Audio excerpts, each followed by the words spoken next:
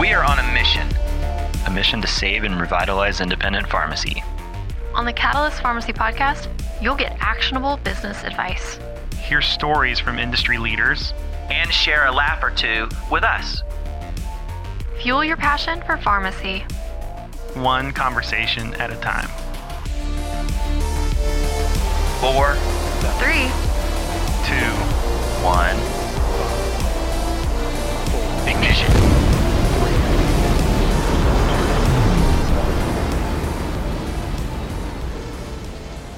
Welcome to the Catalyst Pharmacy podcast. I am your host, Mark Bivens, Vice President of Sales for Pioneer X. And today I'm here with my co-host, Josh. Hi, I'm Josh Hallen, Senior Vice President of Clinical Strategy and Development at Pioneer RX. Today we welcome back Trip Logan back to the podcast. Trip is the Vice President of SEMO RX Pharmacies in Southeastern Missouri, also a co-owner of ESPA, which is Enhanced Service Pharmacy Alliance, an NCPA Innovation Board member, a national luminary. He is everything in pharmacy you could be. Yeah, we were just talking and we were like, you were the first external guest we had on this podcast. Was that really? You were the very first one. Yeah. Well, we did first external and first non-Pioneer, right? Yeah. You hadn't. Yeah, we had. I don't even know if we had committed to switch to Pioneer at that point. I think we were close. I think we were. I don't know if we had. I don't think we even. Maybe we talked about it. I can't remember. But we weren't transitioned over yet. Yeah, I think that was us buttering you up to commit. Hey, it worked. Worked out. Yeah, worked out. Yeah. We didn't want to call him right after. Yeah. We wanted to do it before. Yeah, I was too busy right after. Right after it was busy, and then COVID was kicking off soon after that. Yeah, when was that? That seems like forever ago to me. I was just asking Brandon too. He's the man behind the curtain. I think 18 months ago. Yeah, 18. It had to have been probably feels longer though. Maybe early 2019. Yeah, I don't know. This has been a long 2 years. It has been. It really has been. I feel like I even look like I've aged 10. Like I've been sending a little meme to my software developers of like, there's this meme where like this guy's like, oh my God, what a long week. And then the other guy's like, Frank, it's just Tuesday. And right. I feel like that was the theme of the last year and a half. Totally agree. A lot of positive come out of it. A whole lot of bad. A lot of bad. Well, let's get into I know. So I think all of your pharmacies now are under kind of am I saying this right? The SEMO brand? Yeah. So it's tricky. So I can get into the story. Yeah. So right now we're kind of calling them SEMO RX, Southeast Missouri, RX Pharmacies and Services, because we're digging into this thing where we had different pharmacies that we bought had different names, and then we're offering services across all of them, working to centralize as much as possible, which creates a major branding issue. And then separating services from the pharmacy, like, hey, you don't have to get your prescriptions filled here for the services. So it's always tricky. So that's an attempt. I don't say that we did. Gotcha. In a work in progress. Call it that. That's right. Good stuff. And I know, like from last time, we learned from you, and we kept iterating throughout every podcast is how tightly you guys manage like local relationships with like public health and providers and things like that. So it was really cool. And then also part of this Enhanced Service Pharmacy Alliance as well. Yeah.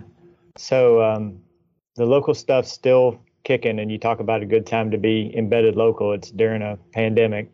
Those relationships come to fruition. We've done some of probably the most rewarding things in my career with local public health during the pandemic. I'll tell you a story.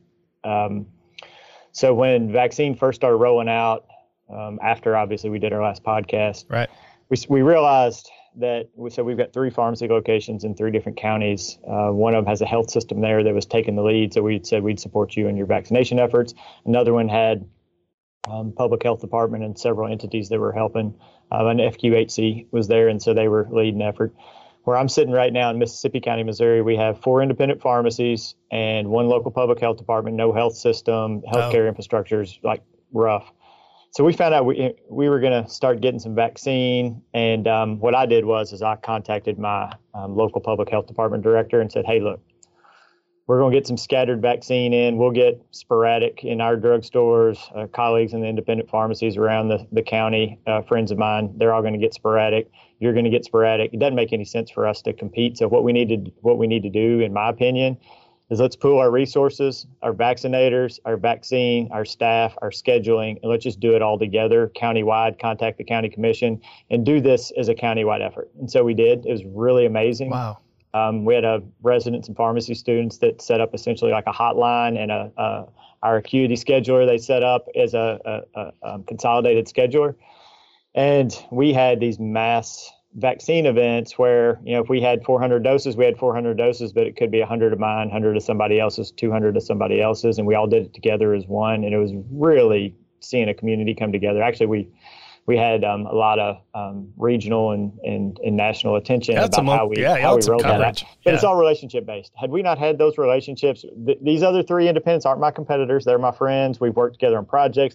Local public health, we already had a dialogue. We knew we could work together. So boom, we flipped the switch and we did this in about 10 days. Wow. And it was great. It was great. So yeah, I could tell stories all day long about how those relationships have paid dividends, not only in our patients, but created some payable opportunities for us to sustain services. It's anybody that's not getting outside the walls of your pharmacy and talking to public health, like you're missing the boat, because those are your best partners. Really? Yeah. And I love that where you said, the other independents aren't your competitors. We talk a lot to a lot of pharmacies where they've always kind of been like, this is my little special domain. And they think about their competitor as, Frank down the street, not the big chains. And so it's nice when you think about you guys coming together, it was a professional endeavor, not I'm trying to take this guy out. I noticed you didn't call CVS or Walgreens and get them in the bucket. Yeah, they were already struggling locally with some long-term care issues. And so luckily we helped them out too with that. Yeah, that's a nice story to put on the news, right? Yeah, you weren't the only. Yeah, the lot that local shop steps up, takes out national chain. Yeah, no kidding. We had Randon on kind of similar boat, trying to just step in where they couldn't and where they, I guess, thought they were supposed to. Well, I'll just say it's a big player. I don't know the name. I don't remember the name, but it's kind of similar boat. But that's huge. So now you're. So kind of what have you guys learned? What have you kept from all of that? Man, it's just like one step at a time. So you have to treat everything like this is the next step to the next step. So we've got multiple public health contracts right now. We were just published in APHA's journal not too long ago for self-monitoring blood pressure public health contract. Like we were lowering blood pressure at a statistically significant rate with interventions, paid interventions, scaling that right now across multiple counties, trying to administer that program as well with a lot of our internal team.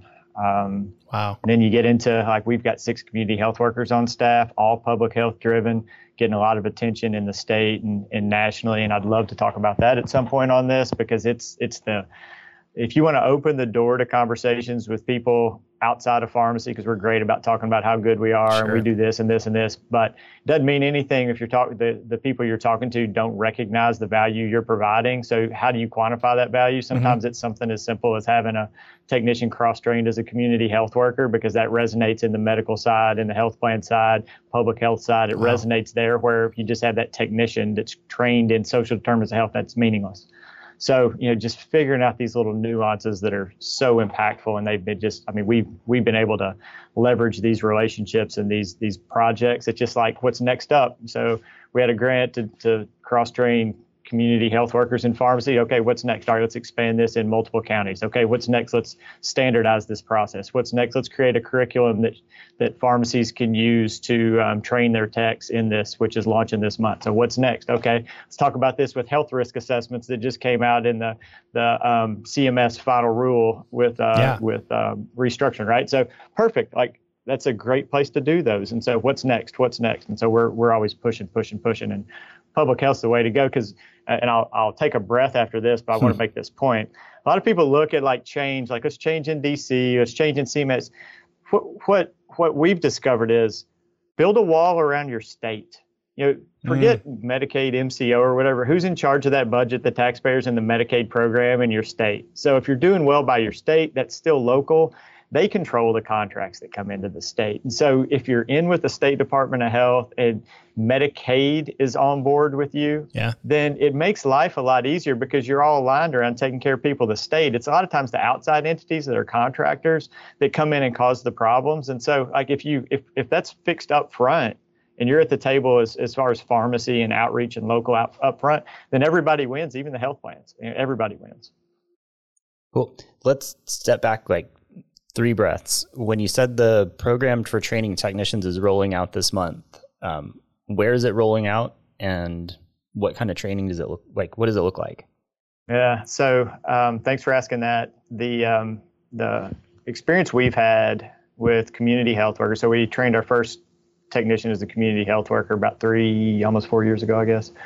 And each state, the curriculum's a little bit different in what's required, but I can tell you the journey in Missouri has been get them trained, get standardized curriculum, get that recognized by the state, and then see what you can do with that from the pharmacy and the outreach worker standpoint. So that we'll just put all that process aside and just assume that either states recognize a community health worker or they're interested in recognizing a community health worker.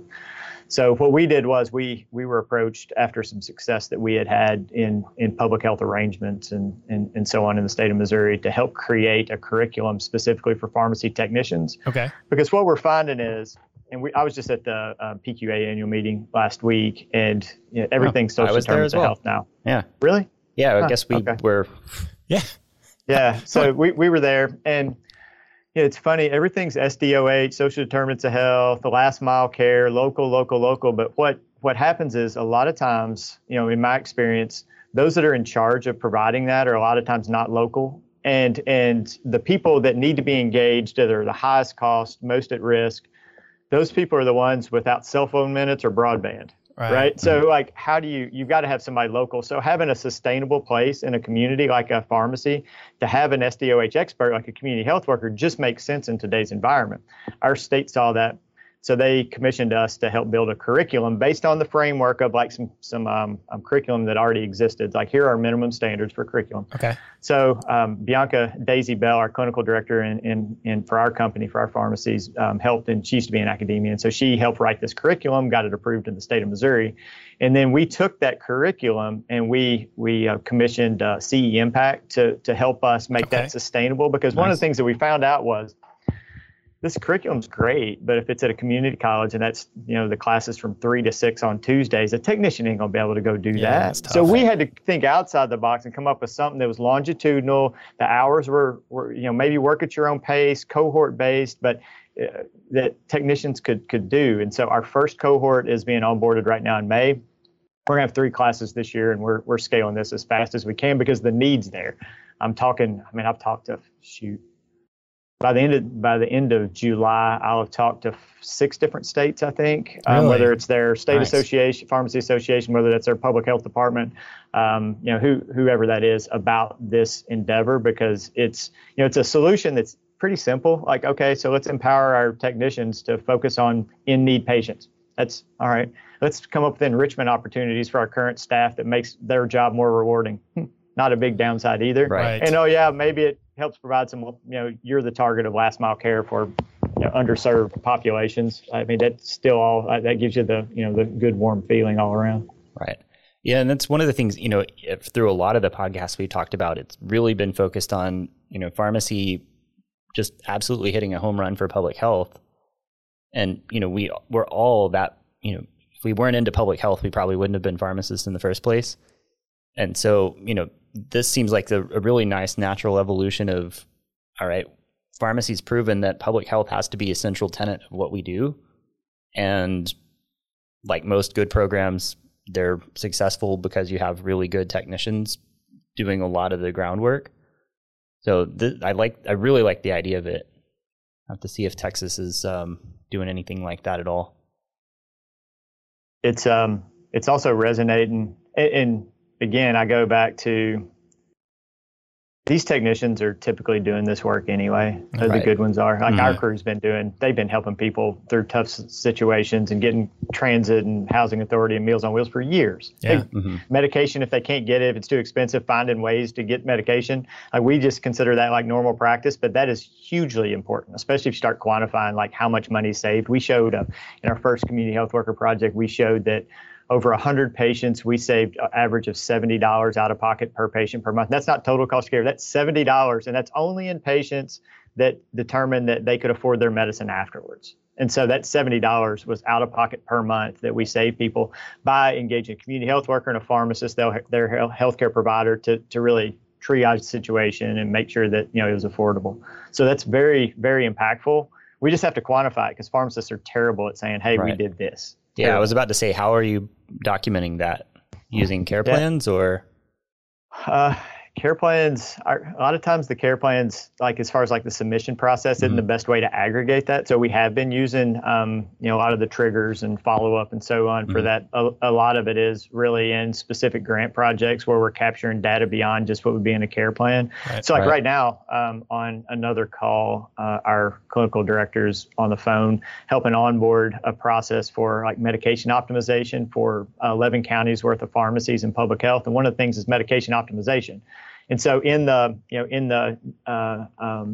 data capture piece, one of the things is, what was the barrier overcome? Was it medication complexity? Was it out-of-pocket cost burden? If so, how much was saved? And so we're hoping that not only we've done this in our pharmacies and shown like, here's how much this person can save by going through this process with a CHW, community health worker CHW, but how can we do this more broadly? And so we're trying to expand this real slowly. And I think this is just a way to show the value of these pharmacies. I really do. Right. Yeah. I mean, at the core, that's what the care plan is really meant to do. We just have to figure out a way to make it more, once it's scalable, we can make it more applicable. And Totally you don't even have to, you don't have to send it off to another payer or anything else. You just have to have the documentation so that you can report on it. Yeah. Yep. Gosh, that is huge. So I'm going to ask like a really dumb question. So you'll be surprised. You'll be surprised. Trip's be ready for this. No, sorry for the buildup, but I'm an independent pharmacist. Working away. I'm behind the bench, right? And this sounds good. It really does. However, like there's a little bit of in it. Like, man, how do I start that? And where's the pay model for me to even expend the resource to do it? Like, can you just give us a little clarity into that piece for those folks that look at this and go, I'm not a Trip Logan right now. How do I kind of become one or my own version of it? Yeah, so that's not a dumb question. That's probably the most common question asked, and so that's one we're really comfortable answering. A couple things. One is, forget community health workers, forget all that. If you don't have a relationship with your local public health director, you probably need to go and do that. Okay. I think we're probably like 95% successful with people we've recommended to go do that, where there's actually funding available through them or through the state to fund a community health worker in their practice. Oh, wow. No, I don't know anybody that's paid for community health worker training. Oh, okay. So these courses cost anywhere from $1,000 to $2,000. Most CDC grants, most states have funding for that. You can find dollars in the state to cover that. So that's one. How do you cover the time to send somebody through this, and how do you incentivize them to do so? That's another challenge. And then you get into like justifying it over time. So how do you do that? In the state of Missouri, and what we've been talking to other states is you should incentivize this behavior.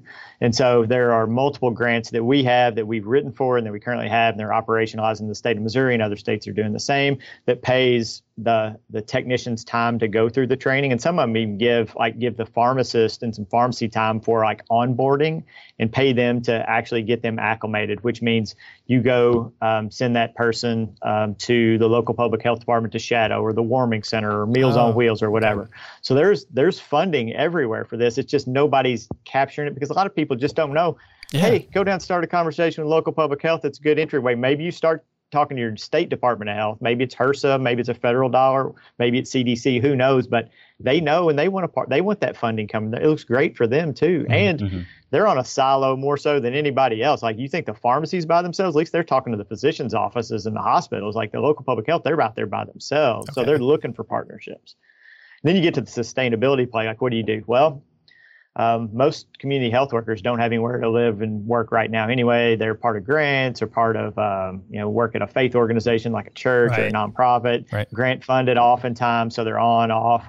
Well, cross-training a tech, what do you get? So you have a tech that happens to be really good at SDOH. They can be a tech all the time until they have to be a CHW. Like, it's really makes sense. Yeah. We came up with an incentive program for our techs where they get a raise, and they get recognized if they get the certificate, and they get some extra. You get to go attend meetings or whatever to keep those credentials up. So we created. I don't think that's 100% necessary, but we like to reward that type of investment in us. We want to reinvest in you. So that's what we've been doing. Wow, well, that makes you kind of Uberize the need for a CHW then to a degree. Like it's kind of on demand as you need it then. Instead of having to try to find. And don't forget, it's like marketing. It's not like they have billable codes right now, which I firmly believe that CHWs will be able to bill before pharmacists broadly. I'm predicting that. I'll put that right here. I'm predicting that. But who cares? Yeah. Like, if they're doing it on behalf of the pharmacy, and the pharmacy is the front door to healthcare in a community, good. Pay us to pay our community health worker, right? It's that's fine. We'll do that. Right now, they don't have billable codes, but this is completely a marketing play to me. Doors open when you have a CHW on staff. Hands down, that's it. Shut the door. That's what happens. So just think, we couldn't have spent, we hadn't spent hardly any money on our community health workers because that's all grant funded and there's money there. We couldn't have spent $50,000 in marketing and gotten the return that we've had just by having them on staff. We never could have done that. Wow. Interesting. That's big. Yeah, and it's kind of funny. I was at an immunization summit in Phoenix a couple of months ago, and we were talking to some of the people from the state IISs, and they were talking about, this is really the first time they've ever had the spotlight on them ever, right? They were kind of this registry that existed, and they provided reporting on childhood vaccinations, and that was about it. And so their funding went down year over year, every year for 20 consecutive years. And they got more dollars in funding in 2020 from COVID than they'd gotten in the previous 20 years combined. And so they were like, what are we going to do? Right. So they finally got heard. They finally had all these attention on them. And now it's time how do we mobilize and get people? We got, 200 million people vaccinated for COVID. How do we do that with, MMR, Tdap, all the other stuff? And now they're like, we have dollars. We just need to find partners to work with to get them done, because the public health department doesn't have the number of workers to actually do the jab. So yeah, I think you're spot on. You just have to go talk to those people. They want to give you money. They just don't know how. Can I build on that? So please. Great segue. So we've got this community health worker thing going for the last few years, been recognized in the state, and they know that everybody's in agreement. This is a good idea in the state of Missouri. We want to continue to expand. So fast forward to about this time last year, maybe a little earlier in the year, there's a bunch of CARES money available through HRSA for vaccine hesitancy. And this is after the first push of vaccination on through the summer. So it's June through November, December.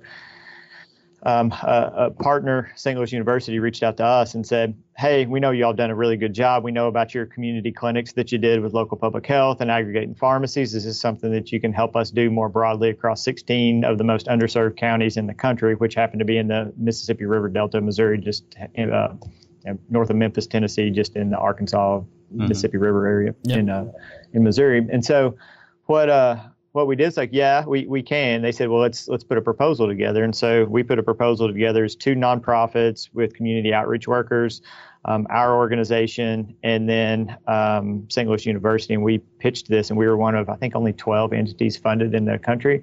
And it was almost $4 million grant, and $4 million had to be spent in these counties, in 16 counties in 6 months. Wow. And we had to show numbers, right? And so we're like, crap, how are we going to do this?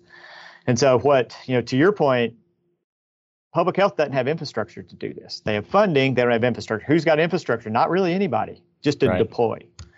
So what we did, and you mentioned Enhanced Service Pharmacy Alliance, ESPHA, that's our consulting company, right? So we've been doing consulting and project management, data collection, pharmacy transformation work for almost 10 years. My dad and I are sole owners of this consulting group. And so we work on tons of different projects, and they're all innovative. It's all really fun. So we're like, okay, so what have we done in the past? What can we do here? So what we did was we designated these 16 counties. We found community outreach workers in all the counties and tried to train community health worker in the pharmacy to connect with the community outreach worker in that county. Okay.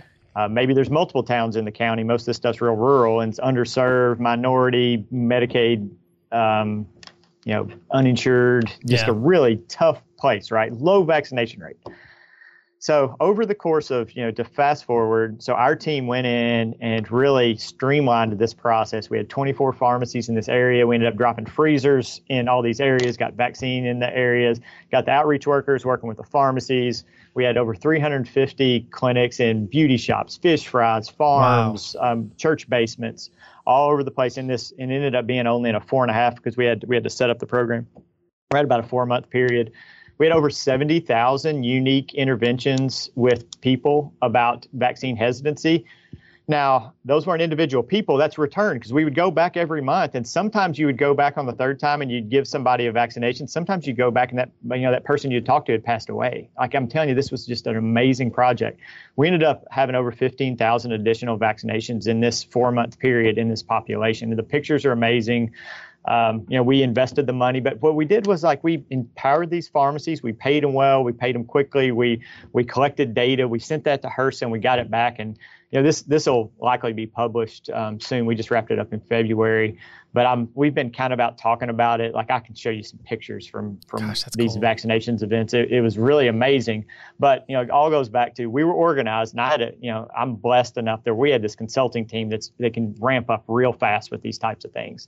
And then we had pharmacies that we've worked with and local public health that we worked with. Like, hey, we know how to work. We know we can speak public health. We can speak pharmacy. And so we really married those things together and had a very successful project. That doesn't work everywhere, but since that's happened, our phone's ringing a lot more about, hey, can you all help us manage? We've got this huge grant. We don't know how to facilitate it. How would you operationalize it if it was in your lap, or is that something you could help administer for us? And so we're like it's funny, be careful. We don't advertise any of this, but it's I had to meet with our team last week. We got 5 different opportunities for things. I was like, we need to look at these and see, is this one we want to do? Do we not want to do it? Do we think we could even help here? If not, we need to let them know and then move on to the next one. But that's been a real fun journey too, is saying, hey, we're onto something, because operationalizing pharmacy real quickly, that's something that maybe people aren't doing really well or don't have the opportunity to do. And with all these grants out there, it's like, hey, maybe that's a niche place for us to really highlight the value pharmacy can bring to some of these public health initiatives. Right. Yeah. I mean, it's once somebody finds out you can execute a project, everybody finds out you can execute a project.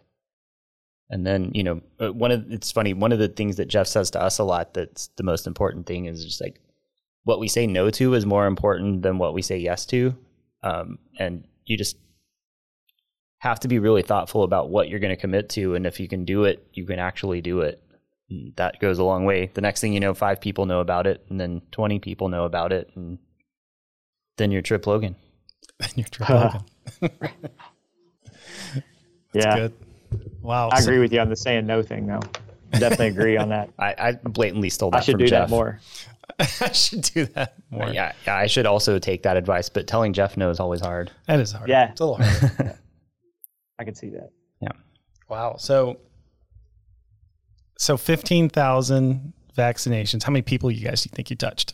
You said 70? I thought 70,000 interventions. As far as the people go, I think it was, I can't remember. Wow. I don't have that in front of me, but a lot. That's huge. And we were where they were. Sometimes they were referred into the pharmacies, but most of the time it was meeting them at wherever they were, festivals, and yeah, real cool. Man, I wish I would have got a vaccination at a fish fry. Would have been better. And got mine at a university hospital. Wow, that's huge. That's great. So that was one. That was one of the what's next. What else do you have here? Yeah. Wow. So, the fun stuff that's going on in my world right now is that it seems like after the initial push of COVID vaccinations has happened, that this world has woken up to realize like 2 or 3 things. One is that folks didn't take care of their chronic conditions during COVID. Yeah. And so, oh crap, everybody's A1C's up, everybody's blood pressure's up. We have some problems. Also, that there were brakes pumped on metrics and quality scoring and so many things during COVID. And so now provider groups and ACOs and all these guys are saying, okay, now we got to get back into care management. Now, we have to look at, exposure. And what's happening is that now you have people seeking more care, which is really hurting. I just had the coolest meetings with provider groups. And I'll take a step back first. I was traveling way too much before COVID. I was focusing on other stuff before COVID. COVID forced me I was grounded here locally, Okay. and we just reset and looked at local opportunities. Like, oh my gosh, like we had so much stuff here locally that I didn't even, I didn't know. So we've been working with our local providers who are desperate for help. Well, we've been working with FQHCs and in programs like chronic care management, but also we're getting, like the other day, we had a provider ask us about opioid deprescribing and how we can help with that. We've had, just trying to think some of the cooler ones, chronic kidney disease. You think, blood pressure and blood sugar is going up. If we need some chronic kidney disease screenings, how's that going to work? Is that something you all can help with? And you all be in pharmacy, right? So sometimes sometimes it's my pharmacies and I'm wearing my hat. Sometimes it's our service providers, I'm wearing that hat. Sometimes it's, Tripp's the representative for pharmacies in Missouri or CPSN or wherever. So I'm just speaking in general, but all of these have local implications. It's like we have, my dad always says, sometimes you're the dog that caught the car, and then like, what do you do with it? That's kind of where we are. It's like we're having to say no to some of these things. Grant money flying in, trying to say, okay, will you help us with this? Will you help us with that? And it's a pivotal moment, and I'll use this for my doom and gloom, and then I'm going to spin it around to positive. Okay. And I'm telling this to everybody that'll listen. So I want somebody to tell me I'm wrong because I believe I'm right, and I don't want to be right. The CMS final rule that came out about DR being, calculated at the point of sale, I am scared to death that that's going to lead to the, what I'm calling the Great Depression of community pharmacy, because on January 1, 2024, DR is going to be withheld at the point of sale, which means the product reimbursement is going to be as low as possible, and retroactive is going to be happening at the same time for previous trimesters. You got 3 months of overlap. Double DR, and nobody. You got this big crunch coming, right? You got this big complain crunch about DR. Yeah. What about double DR? Yeah, you won't be able. And I think there will be predatory acquisition of pharmacy. So this is my call to action to all my colleagues to really think about this and consider January 1, 2024 as the time. In the agriculture world, that's where my family came from. And during the Great Depression, some people bought land, some people sold land. The people that bought land are still doing really well today. People that sold land are doing something else. And so we need to think about pharmacy in the same way. And now's the time. We were blessed with 1.5 years to shore our businesses up with services, layer on as many things as possible, be strategic, stockpile as much capital as you can, because that's going to be tough to survive. But those of us that do, I think it's going to be, it's going to be wonderful on the other side. But we should be scared because it's scary. Yeah. When I read that final rule, I was like, hold on. I drew it out on my whiteboard and it was like, from January to April, it's going to be a bloodbath. Yep. Because there was no correction for that overlap period when you're getting charged at the time, and then you're true up in the end of the first quarter. So you're right. I think you're not wrong in that it's going to be scary for a month or a quarter, but once everybody makes it out of that, at least you'll know that how much you're getting robbed when you're getting robbed. And I think that's the platform for going back to say, hey, look, this isn't fiction anymore. These are hard dollars that I can show you. And I think if you can make it through that quarter, you'll be all right. But start saving now. Yeah. So 2 things there. You said, I think you kind of glossed over it, but you said during that time period or ramping up to it, you feel like there could be some predatory acquisition movement going on. I do. I mean, we've seen it in states that had, what I would consider somewhat predatory Medicaid reimbursement issues, and then acquisition happens afterwards, and all of a sudden there's the landscape completely changes because of a finite period of time. Mm-hmm. I could totally see that happening right now. Right. That's interesting. And I'm a supporter. Like I've been working with NCPA for years on DIR reform, unintended consequences of DIR. I agree. I think transparency is the best medicine here. So I think it's going to be okay. I just want to make sure everybody's prepared for what's getting ready to happen. Yeah, you can't have enough canaries in the coal mine right now about this kind of crunch coming. Like people talk about rent crunch right now going on with interest rates going up and housing prices going up. Yeah, there's a pharmacy industry crunch coming in 2024. Yeah, it's funny.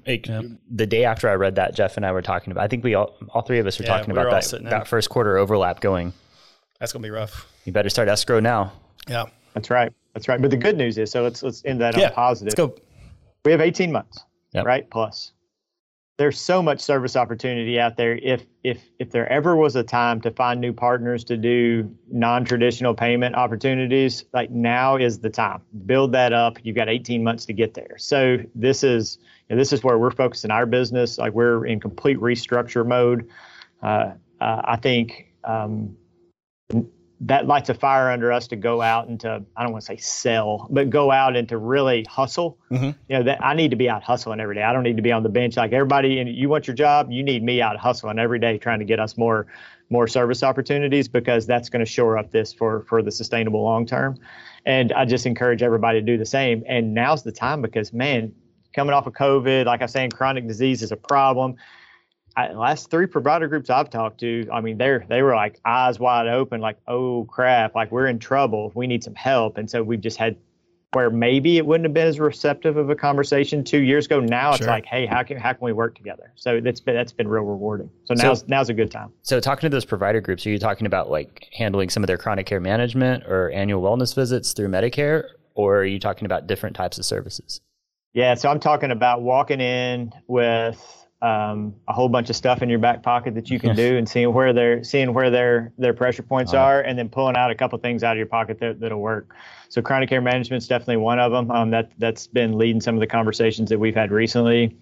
We're finding a lot of opportunity in the 340B world right now. Just a ton of opportunity in 340B, layering services into that. So that's a whole lot of fun. That's one that I'm really up on. I think that's a good place for us to play, and I could unpack that too if you want to. And then also other maybe unexpected places like opioid deprescribing and like ACO metrics and like I didn't even know what an accountable. I mean, I knew what an ACO was, but didn't really understand until coming and sitting in some of these provider meetings. And now I'm like, I understand where your problems are. Yeah, I totally get it. In like health home situations that I didn't even know existed. And now I'm like, oh, the state has a Medicaid health home. Okay. We could help with those metrics. So it's interesting to get in because everybody needs help. And it all goes back to this first conversation. Who needs the help? It's that last mile local group that's costing the money. They're at risk. Like it's the worst. And they don't have broadband. They don't have cell phone minutes. That's the one that pharmacy knows. I could walk in up front. I'm at LNS Pharmacy in Charleston, Missouri, and they're probably without exception, if somebody said, hey, we need to get a hold of so-and-so in this county, I've got somebody within 2 degrees of family, they can get a hold of that person. Wow. They know where they live. Yeah. And it's that way everywhere. So I'm convinced that this last mile care, and it all goes back to, and I'll end it at this, go to these provider meetings, public health meetings, community health workers, really doesn't matter. It's all the same process. If you have an appointment-based workflow where you can layer on additional services or follow up specific calls or COVID vaccination and hesitancy conversations or whatever it is, as long as the workflow's there, like you can layer on it's the same process. It doesn't matter what it is. It's follow-up. It's being an expert in follow-up. Gosh, that's big and exciting. So your kind of message out in the world is like, that's going to be a tough crunch. There's just tons of service opportunity. And all of those that you're talking about, those are in some way active in your stores at the moment. Yeah. Nice. Yeah. or not in stores, or it's a That's true. You're talking about like kind of like contract. Separating services from pharmacy. pharmacy. So let me tell you about how our business, and this I've had to. This is a huge education thing for us and our staff.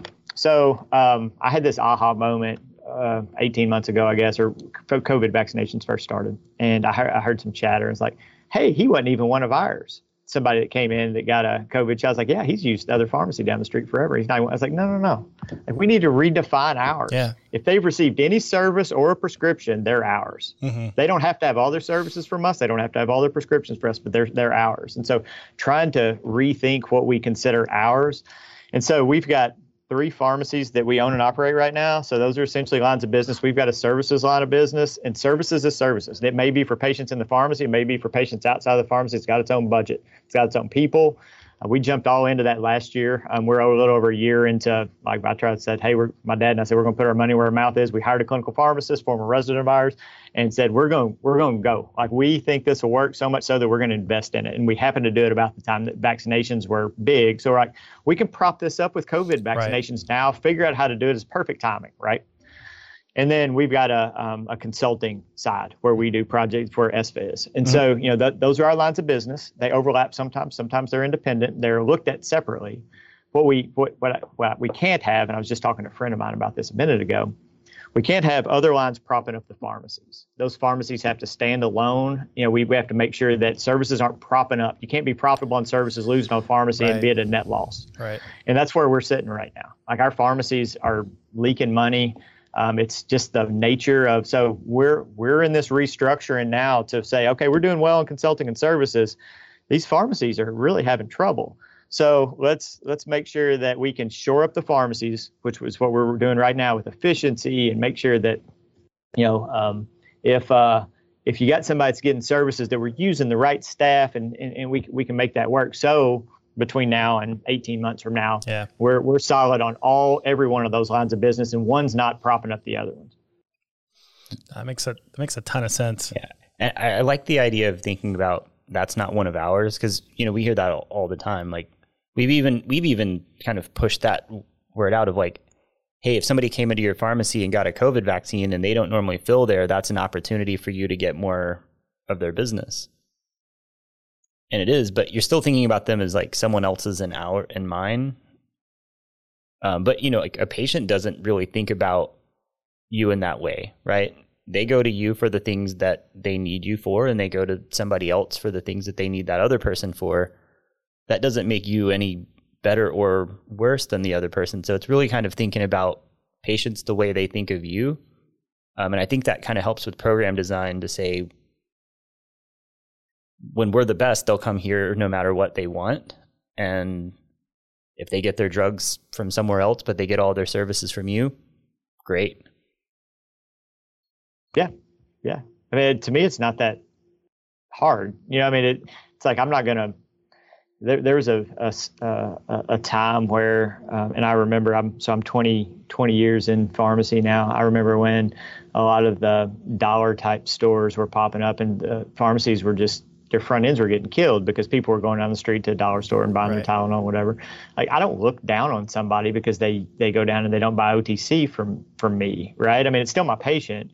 So the same thing with the prescriptions. You find some place that you like better to get your prescriptions, but you get all your services from me. Okay, good. Maybe one of these days you'll consider me for prescriptions as well. But hey, I'm taking the services, or vice versa. Right. Well, and that also, it opens the door for you thinking about, like, that's always been the case with specialty pharmacy and regular pharmacy. And I even hate that I said regular pharmacy, but community pharmacy and specialty pharmacy, right? Like, you've never been able to get your hemophilia drug from the community pharmacy. It doesn't change that at all, right? You'll never be able to get that drug, so you can get all of the other things and services that you can for that patient and do the best thing for that patient. And the other parts are relevant. Well, I had a colleague in one of the counties where I am, and we were talking about COVID vaccination plans, like what day a week. And another thing we did was we set up, we didn't all vaccinate on the same days when we finally got supply. Like, we alternated days. So somebody, like, we just divided it up. 4 pharmacies and health department, 5 days a week, we all vaccinated on a different day. Mm-hmm. And so that way, if it's convenient, it was very equitable.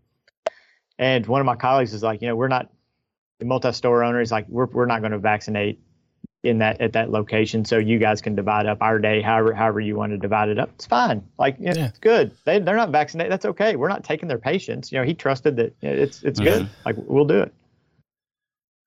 Makes a ton of sense. My gosh, like you dropped so much knowledge. It's weird logic. Is it though? Right? I don't know. Yeah. Well, that's good. My dad always says that common sense is an uncommon commodity. Oh gosh, yeah. That's my wife says that to me. true. I feel like she's trying to tell me something. Yeah, same here. One of the smartest people I know can't remember where he puts his keys all the time. I'm sorry. That's my Achilles heel. If you're around me in my life, you're helping me look for my keys. Yeah, mine's short-term memory. Like, you can't say.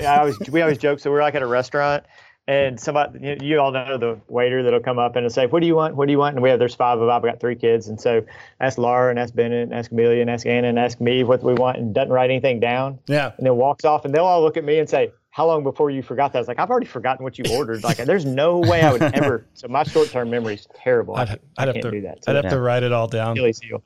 Yeah. The one thing I'll say, I guess, with this kind of this crunch coming and the transparency coming with in 2024 near DRI fees, you'll see where some of the, I think this is a broader, I guess, point, but where some of the rubber meets the road around some of the legislative efforts people have had around, like, either MAC appeals or minimum reimbursement requirements and things like that. Because it will be, I'd hope, now people can get around things with language, but I would hope it's harder around some of the people that did a lot of that good work. Hopefully it starts to pay a little bit of dividends in some of those states that got it done.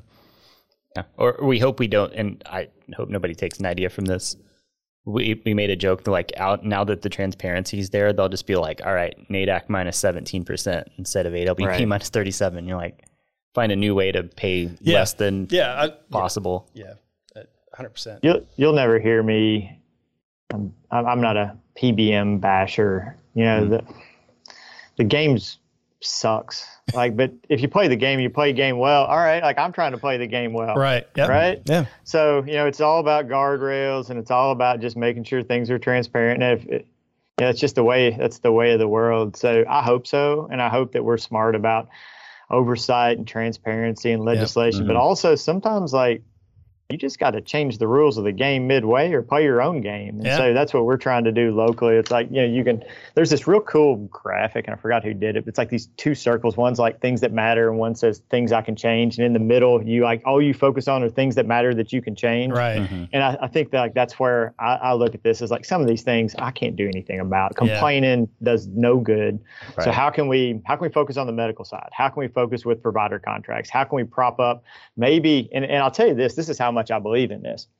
So in 2015, 16, we quit using a PSAO and did our own direct contracting because I felt like, I think I can do just as good a job because nobody's negotiating that much. I'd seen the contracts. They're not that much different. And my local mix was different than what a national mix would look like. And so I just felt like, we need to draw a line in the sand somewhere. And it's worked out, I would say pretty well for us. And so back then we said, okay, here's the minimum we're going to take. And some, you go to some, healthcare providers and we don't take your insurance. So we were in that space, and it's a lot easier in the Medicare Part D conversation when it's coming up next year. It's like, hey, we don't take your plan. They typically switch to a different one. So we had a lot of success with that. I've completely 180 pivoted now to the lives are the most important thing because we're losing on all prescriptions. Like, we're losing on, like, I can't remember what percentage I saw, but like we just looked at this the other day, and I'm embarrassed to say what percentage of prescriptions we lose money on. So, all right, we just need lives because we're going to layer on as many services as we can to these lives. And so if we limit the number of lives that walk in our pharmacy because of the prescription side, then we can't give vaccinations. We can't do chronic care management. We can't do all these things. And so our strategy is completely changed based on the market, right? Because we're looking at these numbers like, well, this, like, our old strategy doesn't make sense. Like, we've got to use this new strategy. And I don't see that getting any better with this new contracting 2024. So again, if we can break even on pharmacy or even come up with relationships where we're not even buying the drugs, maybe somebody like buy-sell is not really what a pharmacy, we're healthcare providers. Buy-sell is not our business. Right. I don't even know why anybody ever thought that was a good idea, that we're buying and selling. Like, we buy cheap and sell high. Like, that's not what we're pharmacists. Yeah. Like, we're not supposed to be doing that. So if we can come up with even ways to to come up with, somebody else is buying the drug, we're offering dispensing and services. Like, hey, man, Fantastic. count me in. Yeah. Right. Yeah, it's funny is that my wife currently works for a health plan, and seeing the difference between how pharmacy claims are billed and how medical drugs are billed, you're just like, man, all I want to do is send a J code in. Like the margin difference is just staggering, because it's partially like on the medical side, they're like, it is a product you needed to use to provide the service that you're going to provide. Why wouldn't you cover that at cost plus? And like in pharmacy, it's totally different, right? We don't look at the drug as a commodity. We're still looking at it like we did 50 years ago and saying, I make all of my money off of the margin or the spread. There is none of that anymore. The drug is a commodity. If you can't figure out how to just cover the cost of the drug and then pay for the cognitive service of dispensing the drug and counseling and things like that, I think we're in trouble. Yeah, I echo that. I definitely echo that. And it's real interesting seeing the other side of the equation when you got your medical benefit and your pharmacy benefit. You go over to the medical benefit, life looks a lot different. But the billing cycle is terribly long. Right. And, It is. there's no long. claim adjudication, instant gratification. It's totally different too. Yeah. Well, and the thing is, I want to make sure, pharmacists kind of have this idea that billing medical is the fix to all of our problems. There's a ton of problems on billing on the medical side too, right? It's not this utopia that we kind of want to build up in our head. It's got just as many, if not more, problems than billing and real-time adjudication does. But there are some pros there too. Yeah. No, I agree. That's why they have whole businesses propped up around rev cycle management, right? Yeah. Like, entire huge businesses just around rev cycle management because that process Right. Well, isn't the most efficient. I'll just say that. When you look at it, almost all of the big EHRs started out in rev cycle management. Yeah, they did. Right. Like, let's be real. They weren't meant to be clinical documentation tools. They were meant to facilitate billing. Well, pharmacy systems really aren't any different, right? Right. Yeah. I mean, that's the whole deal of like, we're not different. It's just a different side of a coin. Yeah. Yeah. And we're in a different place. We're where they were 10 or 15 years ago. Mm-hmm. Yeah. Yeah. Good stuff. Are you coming to Connect?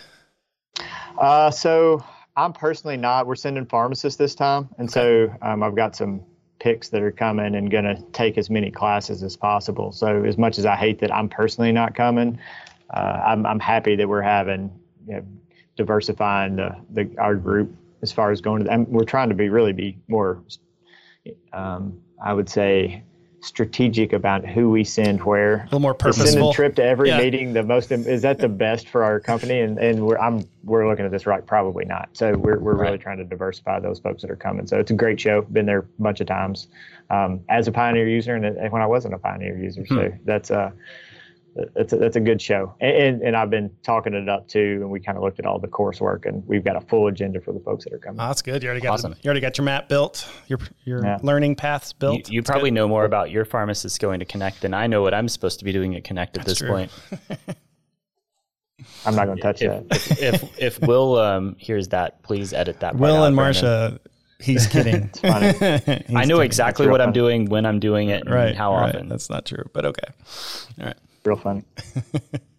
Well, Trip, man, again, thanks so much for being on.